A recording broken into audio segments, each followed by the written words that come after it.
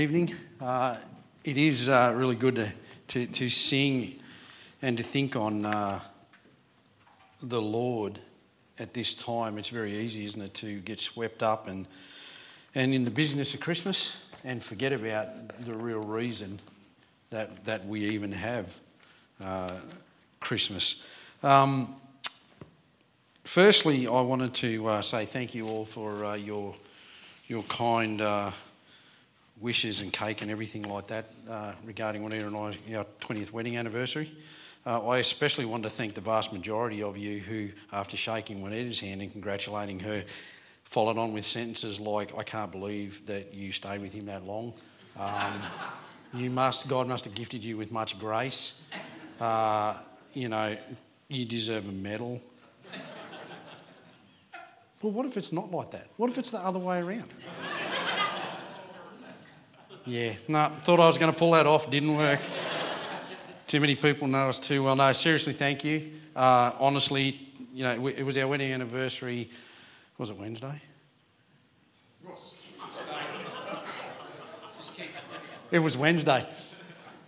As far as I can tell, it was Wednesday anyway. But I honestly didn't know 20 years ago what God, how good God was to me. I didn't understand the blessing that I was getting at that time. I really didn't understand it. And so, I'm grateful to him every day for my wife. And she's lucky to have me, really. But anyway, that's not the message, although it could be. I could probably sit on that for a while. No, really, what I wanted to do tonight was, tonight's message, as you could probably tell, is about the tabernacle. And I've entitled this Insights from the Tabernacle. Really, it's just three sort of simple devotional sort of insights. It's a mishmash of different things that have sort of devotional thoughts that I think have come together that show us give us a bit of insight into the Lord, into the tabernacle, into how God works with people. I'll have a couple of pictures up at some point to a little bit of a show and tell and things like that. I may even do a bit of a tap dance if it's not going too well. But it's really, look, if you've never studied the tabernacle before, it is well worth the study. Back when we were up at the Sunshine Coast at Sunshine Baptist, the Lord just put it on my heart to study the tabernacle, and I taught the adult Sunday school class up there for 9 months on the tabernacle. Now, you may go, like 9 months, but really the depth in this is unbelievable, because everything that is in that tabernacle, everything that went into getting the equipment, the people, everything that was needed to build this tabernacle, right through to the building of it, right through to what took place in it, every bolt, every piece of wood, every little piece of silver, gold, every single piece in that tabernacle points to Jesus. Every single little piece points to him, and it is quite amazing. So, I just want to read a verse to you, and it's Romans 15:4. Probably one of my favourite verses in the Bible, because it says, "For whatsoever things were written aforetime were written for our learning, that we, through patience and comfort of the Scriptures, might have hope." See, what we read in this book is not just nice to know stories, and I know that the majority of us know that, but God's specifically placed these words in Scripture for our learning. He had the choice of an eternity of things that he could have put in there for us, but he chose very carefully what should be in there. He uses things that we can relate to explain things that are beyond our understanding. And the tabernacle is one of those things. And why does he do this? Because I think he does this because rarely does he do things the way that we think it should be done, or how we would even do it. And he rarely uses the people we think that should be used. See, studying the tabernacle gives insight into how God operates. What is seen in the tabernacle that was built some 3,000 odd years ago, it is not an isolated event that is restricted to that time only. Many of the lessons that we can see in the tabernacle are played out amongst our personal lives, and it's even reflected in this church, in our local New Testament church today. So I want to give us some context before we launch into it. Just so, I'm not going to go into any great detail about the tabernacle. Just a couple of things I want to point out. If this is on, that's the one. I didn't draw that. I was going to say I did, but I just noticed that there at the bottom there is someone's... Yeah. Not winning tonight. So here's some context. So Exodus 25:8 said that God said this. He said, "And let them make me a sanctuary that I may dwell among them." So God wanted to have a particular place that he could dwell among his people. So what was the tabernacle? Well, really, the tabernacle was just a portable structure where God chose to dwell in the midst of his people. It was a big tent that looked very plain from the outside, but it was magnificently beautiful on the inside. See, Exodus 29:45 and 46 says this. He said, "And I will dwell among the children of Israel, and I will be their God. And they shall know that I am the Lord their God, that brought them forth out of the land of Egypt, that I may dwell among them. I am the Lord their God." I mean, this was a bit of a revelation for Israel, because they were about to see some things about God they'd never seen before. And a lot of it was going to come through this. So why is the tabernacle important or even relevant to us today? Well, because, as I said before, from the very way the materials were obtained, the furniture that was used, even through to the finished work and the ordinances that went on in it for some 500 years, they all foreshadowed and pointed to the person and the work of the Lord Jesus Christ. And for this reason, God gave very detailed instruction to Moses on every aspect of it. If you look through the book of Exodus, you look through the book of Leviticus, you can see how very detailed God was about how this thing was to be built and what was to go on in there. And the reason for this was because it all pointed to the Lord. There are 50 chapters in the Bible that are dedicated to the tabernacle and the instructions on building it. 50 chapters. So, with a little bit of that background there, let's have a look at Insight 1. And the first thing that I think the tabernacle gives us insight into is what to focus on. So up the back here is just this drawing. You can see that the tabernacle sits in here, and this was like a pure white linen fence around there. You had, and we'll go through what was in there a bit later on, but encamped all around it were the 12 tribes of Israel. They had specific places that they were to be for reasons, which we won't go into. But you'll see that the tabernacle was the central focus. It sat in the centre of those 12 tribes. And it was the central focus in Israel of all matters of worship, governance and leadership. That's what the tabernacle was. But it's an interesting thing. And I think even this picture actually does portray it a little bit. If you have a look at the 12 tribes and how the layout of the tents, one of the things that I found interesting, now I couldn't find it in Scripture, but I'm going to make an assumption based off a number of other things in Scripture. Have a look at the opening of the tents and which way the opening of the tents are faced. They're all faced inward towards the tabernacle. You say, well, why is that strange? Have a think about where Israel was. Israel was not in a nice, safe place, where everybody loved them and everybody was happy and more than glad that they got out of Egypt and were coming into their lands to, eventually take it over. Israel had numbers of enemies all the way through their journey through the wilderness, right? But I believe every tent opening faced the tabernacle. And I believe that was the case because God, I believe, was saying your focus, no matter what was going on out around here, was here. Now, if you come from a military background, especially if you come from an army background, when you go out into a place where you have unfriendly as an enemy, you never face inwards because the threat is coming from outside.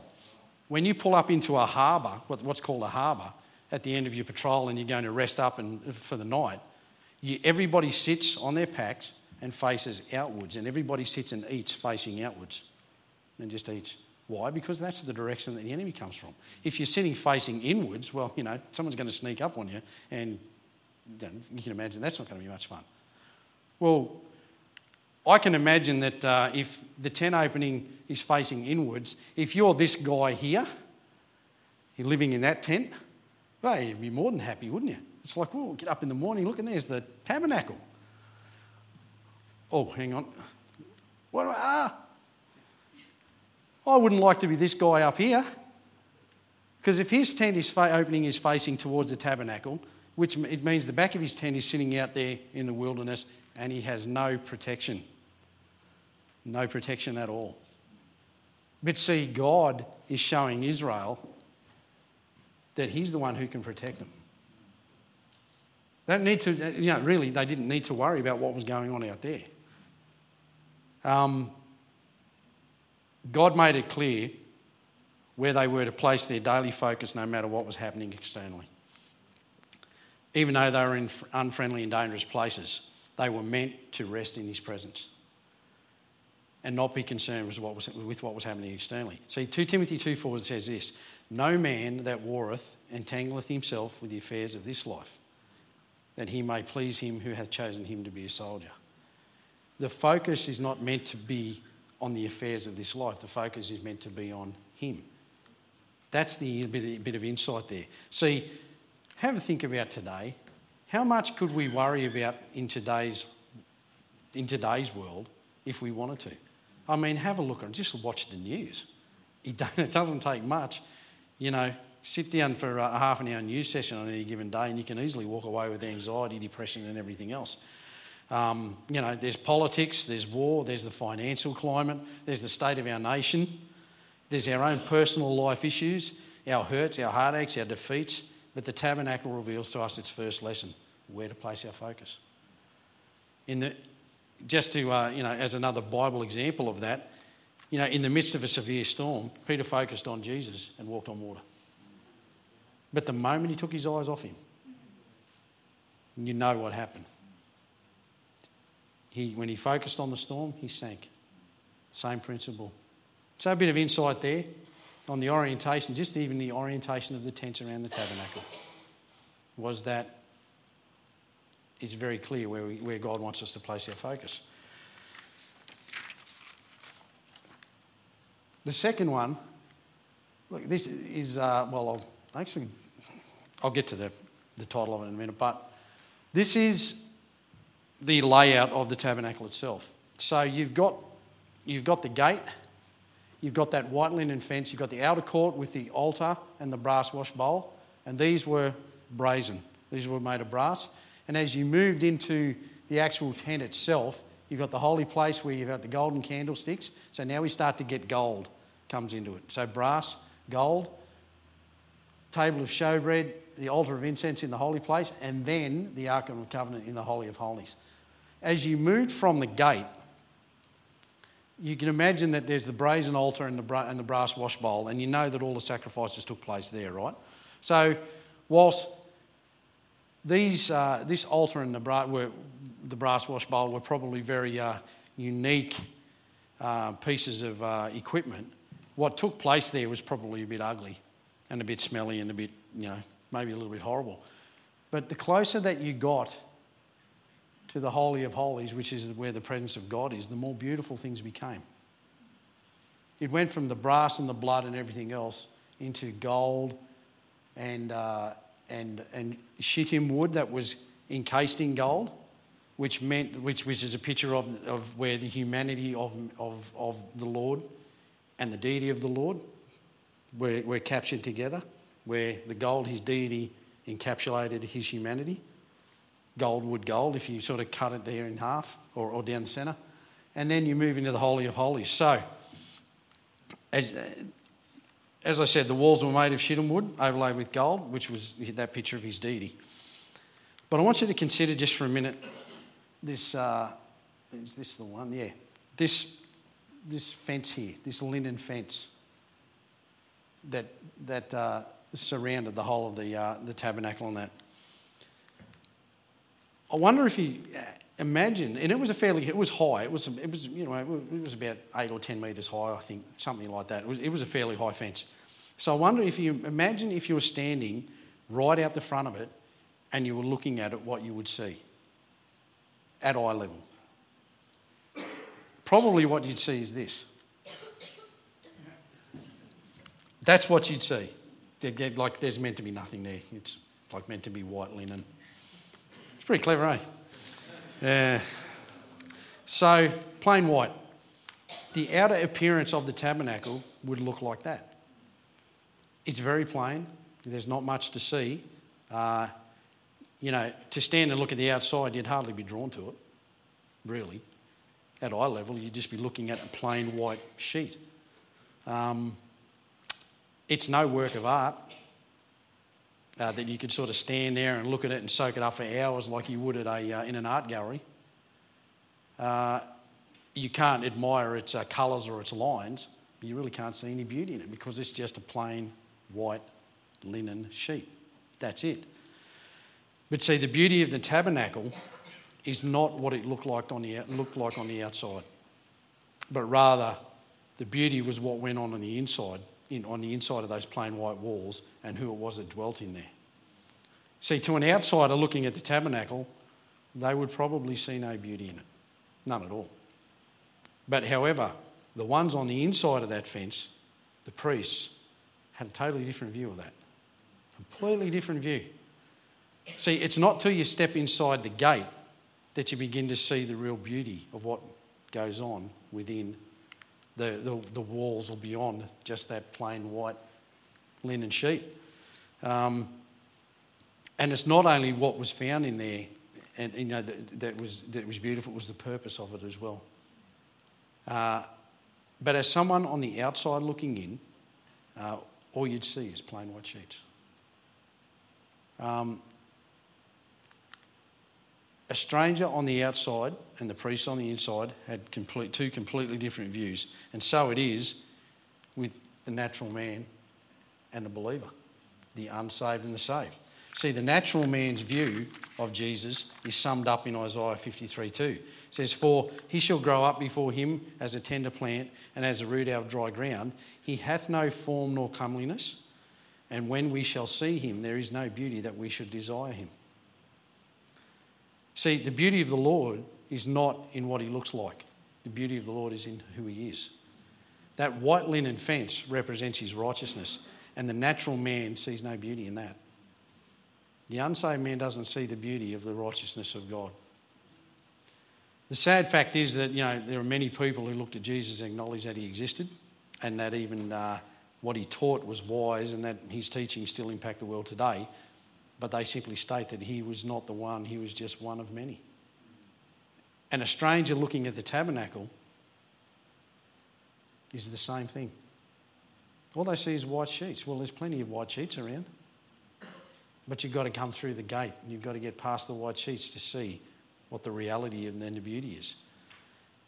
The true beauty of Jesus is lost to the natural man because his beauty is only seen through that spiritual discernment. That's the only thing that can break you through that white linen fence. 1 Corinthians 2:14 says, "But the natural man receiveth not the things of the Spirit of God, for they are foolishness unto him, neither can he know them, for they are spiritually discerned." But now, within that, most of Israel, the vast majority of Israel were never got past this.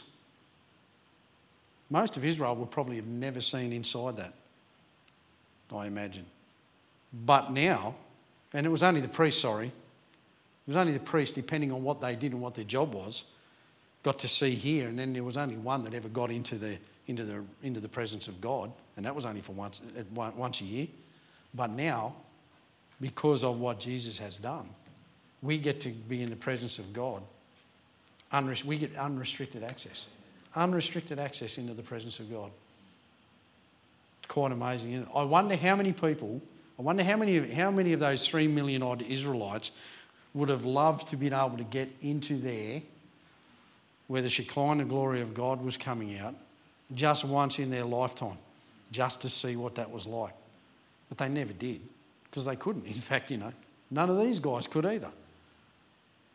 But we get that. We actually get that now. Quite amazing, isn't it? So, the next bit, the third one, bit of insight from the tabernacle, is on God's pattern of using people. If you turn to Exodus 31, you're going to see that firstly in Exodus 24, it was Moses that was given the blueprint on Mount Sinai of how to build this thing. But in Exodus 31, in verse 1, we're going to read from verse 1 to 6, God actually tells us, the Bible tells us who built it. He says, and the Lord spake unto Moses, saying, See, I have called by name Bezaleel, the son of Uri, the son of Hur, of the tribe of Judah. And I have filled him with the Spirit of God in wisdom and in understanding and in knowledge and in all manner of workmanship, to devise cunning works, to work in gold and in silver and in brass and in cutting of stones, to set them, and in carving of timber, to work in all manner of workmanship. And I, behold, I have given with him Ahilahib, the son of that guy, of the tribe of Dan, and in the hearts of all that are wise-hearted I have put wisdom, that they may make all that I have commanded thee. So we just got a list of names of the very people that God used to build the tabernacle. What's interesting about those first 6 verses, or in fact anywhere else in the Bible, is that there's never any mention concerning the skill sets of any of the people God used. There was no mention of what skills that they had, whether they were tradesmen, whether they had, I don't know, whether they were project managers back in that day, whatever they called them back then. No mention of any skill sets. Well, so what? Well, see, what this shows us is that God will equip and use people on the basis of what he sees, not necessarily what skills we actually have. See, man looks on the outward appearance, but God looks on the heart. And he sees deep into the heart of any person to a depth that even the individual can't see. What we see on the surface may not be what God sees in the deep. So who was Bezaleel? No idea. There's no idea if he had skills prior to this, but I'm betting that if he did, they were minimal, and they were no match for the task that was ahead of him, that's for sure. Why do I think that? Well, think about God's economy. It's always the opposite of how we think. See, to live we must die. The first shall be last, the last shall be first. The more you give, the more you receive. You know, those type of things. I think it's the same thing here. I don't know who Bezaleel was, but I'd be surprised if he was a master craftsman, because God said that he would fill him with wisdom and understanding and knowledge. See, God was going to give it to him. So God gave it to him. If Bezaleel was a master craftsman before, then it would be easy to fall back on that and give credit to his skills for building the tabernacle. But I bet, and I wonder how many times Bezaleel walked past that tabernacle and looked when it was done and went, how would I have done that? Did I actually do that? Have you ever, if you've ever done any work in ministry or anything, or you've written anything, or you've done something and you look back at it and you read, you come across it some years later and you look at it and you go, how did I do that? Where did that thought come from? I do it all the time. It's like, that couldn't have come. Did I actually write that? And I don't think it's my Alzheimer's that's kicking in. I just think it's the Lord who does that. So who was Bezaleel? Bezaleel was just somebody God chose to do the job, and he skilled up for it. Bezaleel didn't need skills prior to it because God gave it to him for that job specifically, and the proof was in the finished result. But I wonder how many people said, Bezaleel? What? Who's Bezaleel? I know him. He's no master craftsman. Why would you give that job to Bezaleel? Got to have that wrong. I know Bezaleel. I know his old man. I've lived in the tent next to him for the last, however long. He can't rub 2 sticks together, let alone build a tabernacle. Who is Bezaleel? I wonder how many people. I wonder how many of the 3 million odd Israelites were more qualified to do the job than Bezaleel was. I'm backing there had to be someone. But God just chose him for some reason, for whatever reason. Look at the apostles. It's not likely that we would have chosen any of them at face value. But look at what was said of Peter and John in the book of Acts, in Acts 4. Now, when they saw the boldness of Peter and John and perceived that they were unlearned and ignorant men, they marvelled and they took knowledge of them that they had been with Jesus. I mean, it's pretty amazing that God, and all through the Bible, that God chooses people that we probably would never choose, ever, to do big things and to use mightily. And we applaud God for that and for the way that he chooses these very people who just simply don't seem to fit the part. I mean, look at the prophets and look at, through the Old Testament, just have a look at just about everybody that God chose to use in a big way.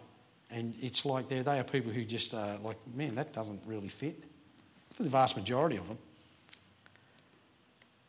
Just like the apostles. What happens when that? What happens when that happens in our midst today? Do we applaud God the same way? Do we look at somebody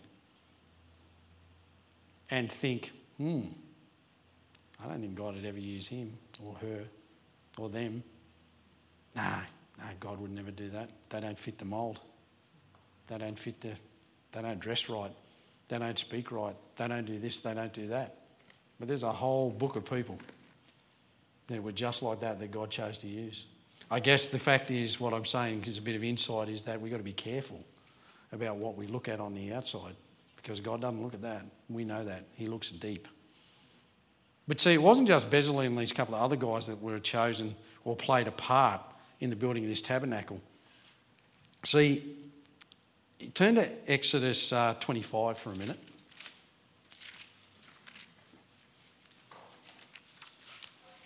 And just so you know, like, I'm literally just about done. I got like 3 more minutes and you're out of here. Look at Exodus 25 for a minute. See, everybody had a chance to play a part in this. It wasn't just a few select people. There are a few select people for some select jobs, but everybody got a chance to be a part of this. Exodus chapter 25 said this, verse 1. And the Lord spake unto Moses, saying, Speak unto the children of Israel, that they bring me an offering. Of every man that giveth it willingly with his heart, ye shall take my offering.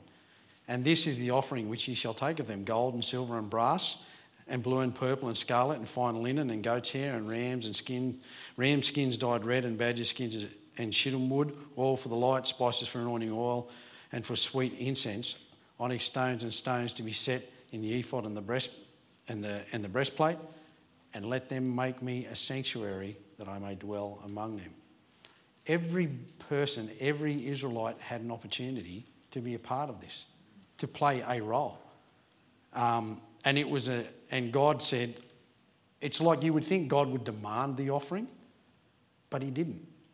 He asked for it. It was a free will offering. Verse 2 says, and bring me an offering of every man that giveth it willingly.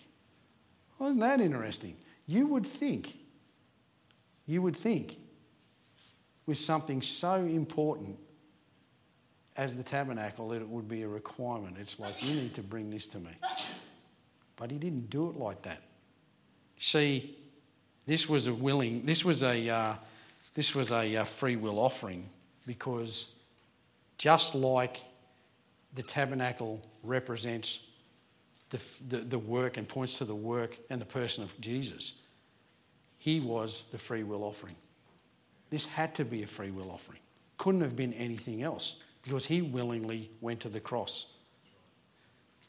But what's interesting more so is that this Israel was a slave nation. Where did they get the gold from? Where did they get the silver from? Where did they get the linen from? Well, glad you asked. Slip across to Exodus chapter 12 for me for a minute. I'm sure you know, but, it's fun just to go there. Exodus chapter 12 and verse 35.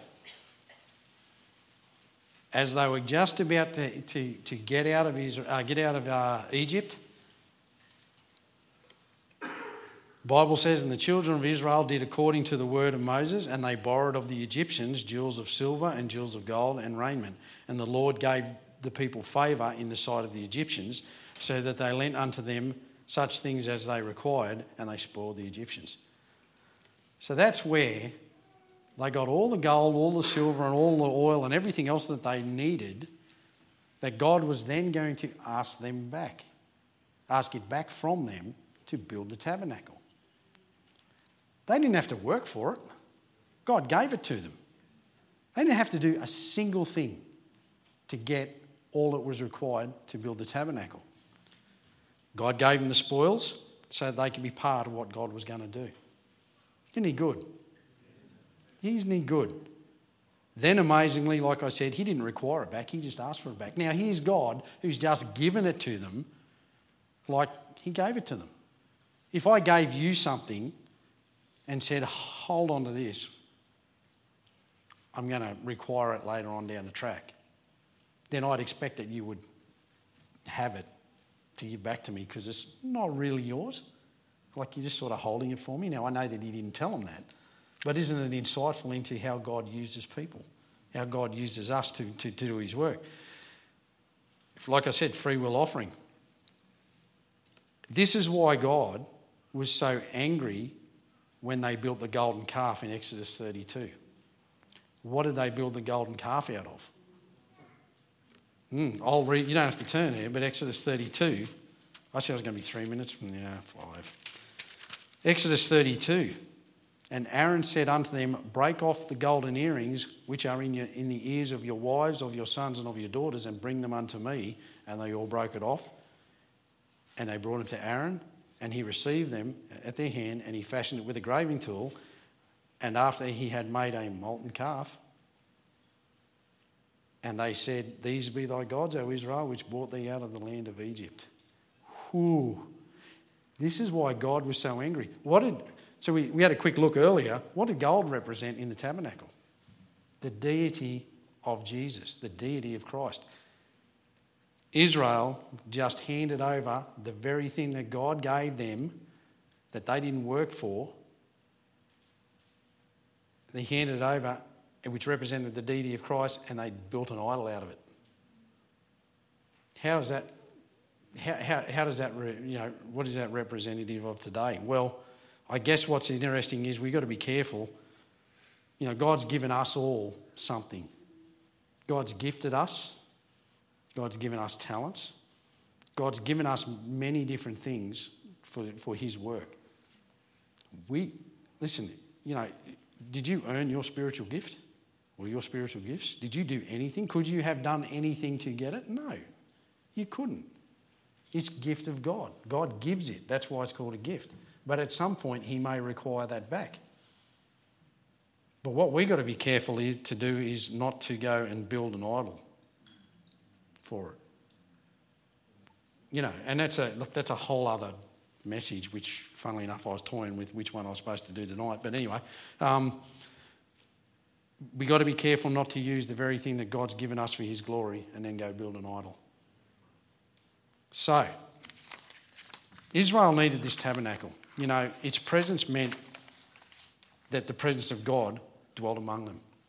But the reality was that there was only a few that ever got to go inside, as we said, the walls, and let alone inside the tent itself. And it was only the priests who were ministering in there that got to see all that was in there. And there was only one that got to see right into the very presence of God. And as I said earlier, we can do that. The dwelling place of God and man was the tabernacle. But then it transitioned from being a tent in the wilderness to a temple at Jerusalem. The dwelling place of God and man went from being a mobile tent to a permanent building, which was the temple. Then the dwelling place of God and man moved from the temple at Jerusalem to become Jesus himself. The dwelling place of God and man came together in one person, being the Lord Jesus Christ, for a season. And then amazingly, the dwelling place of God and man became us. as a born-again believer because of what Jesus did and because of what he did, the very presence of God dwells in us. The tabernacle and the temple, the presence of God dwelt amongst his people. But since the Lord, the presence of God dwells in his people. The presence of God dwells in us tonight. Where once he dwelt among his people, he now dwells in his people. Quite amazing. Again, that's it. That's all I got. 3 short devotional sort of thoughts about the tabernacle, about where we should focus, what beauty really is, and how God uses people. Trust that is an encouragement to you tonight. I'll just close with a word of prayer. Father, thank you for your goodness to us. Lord, thank you that you allow us to be a part of what you do. Lord, we have nothing to offer of ourselves. We know that all things are, and any glory that comes from anything we do belongs to you. And so we thank you for that. Lord, would you continue to bless our pastor and his family as they rest. Would you continue to bless us, Lord, as we head into this Christmas period. We thank you, Lord. We love you and ask this in Jesus' name. Amen.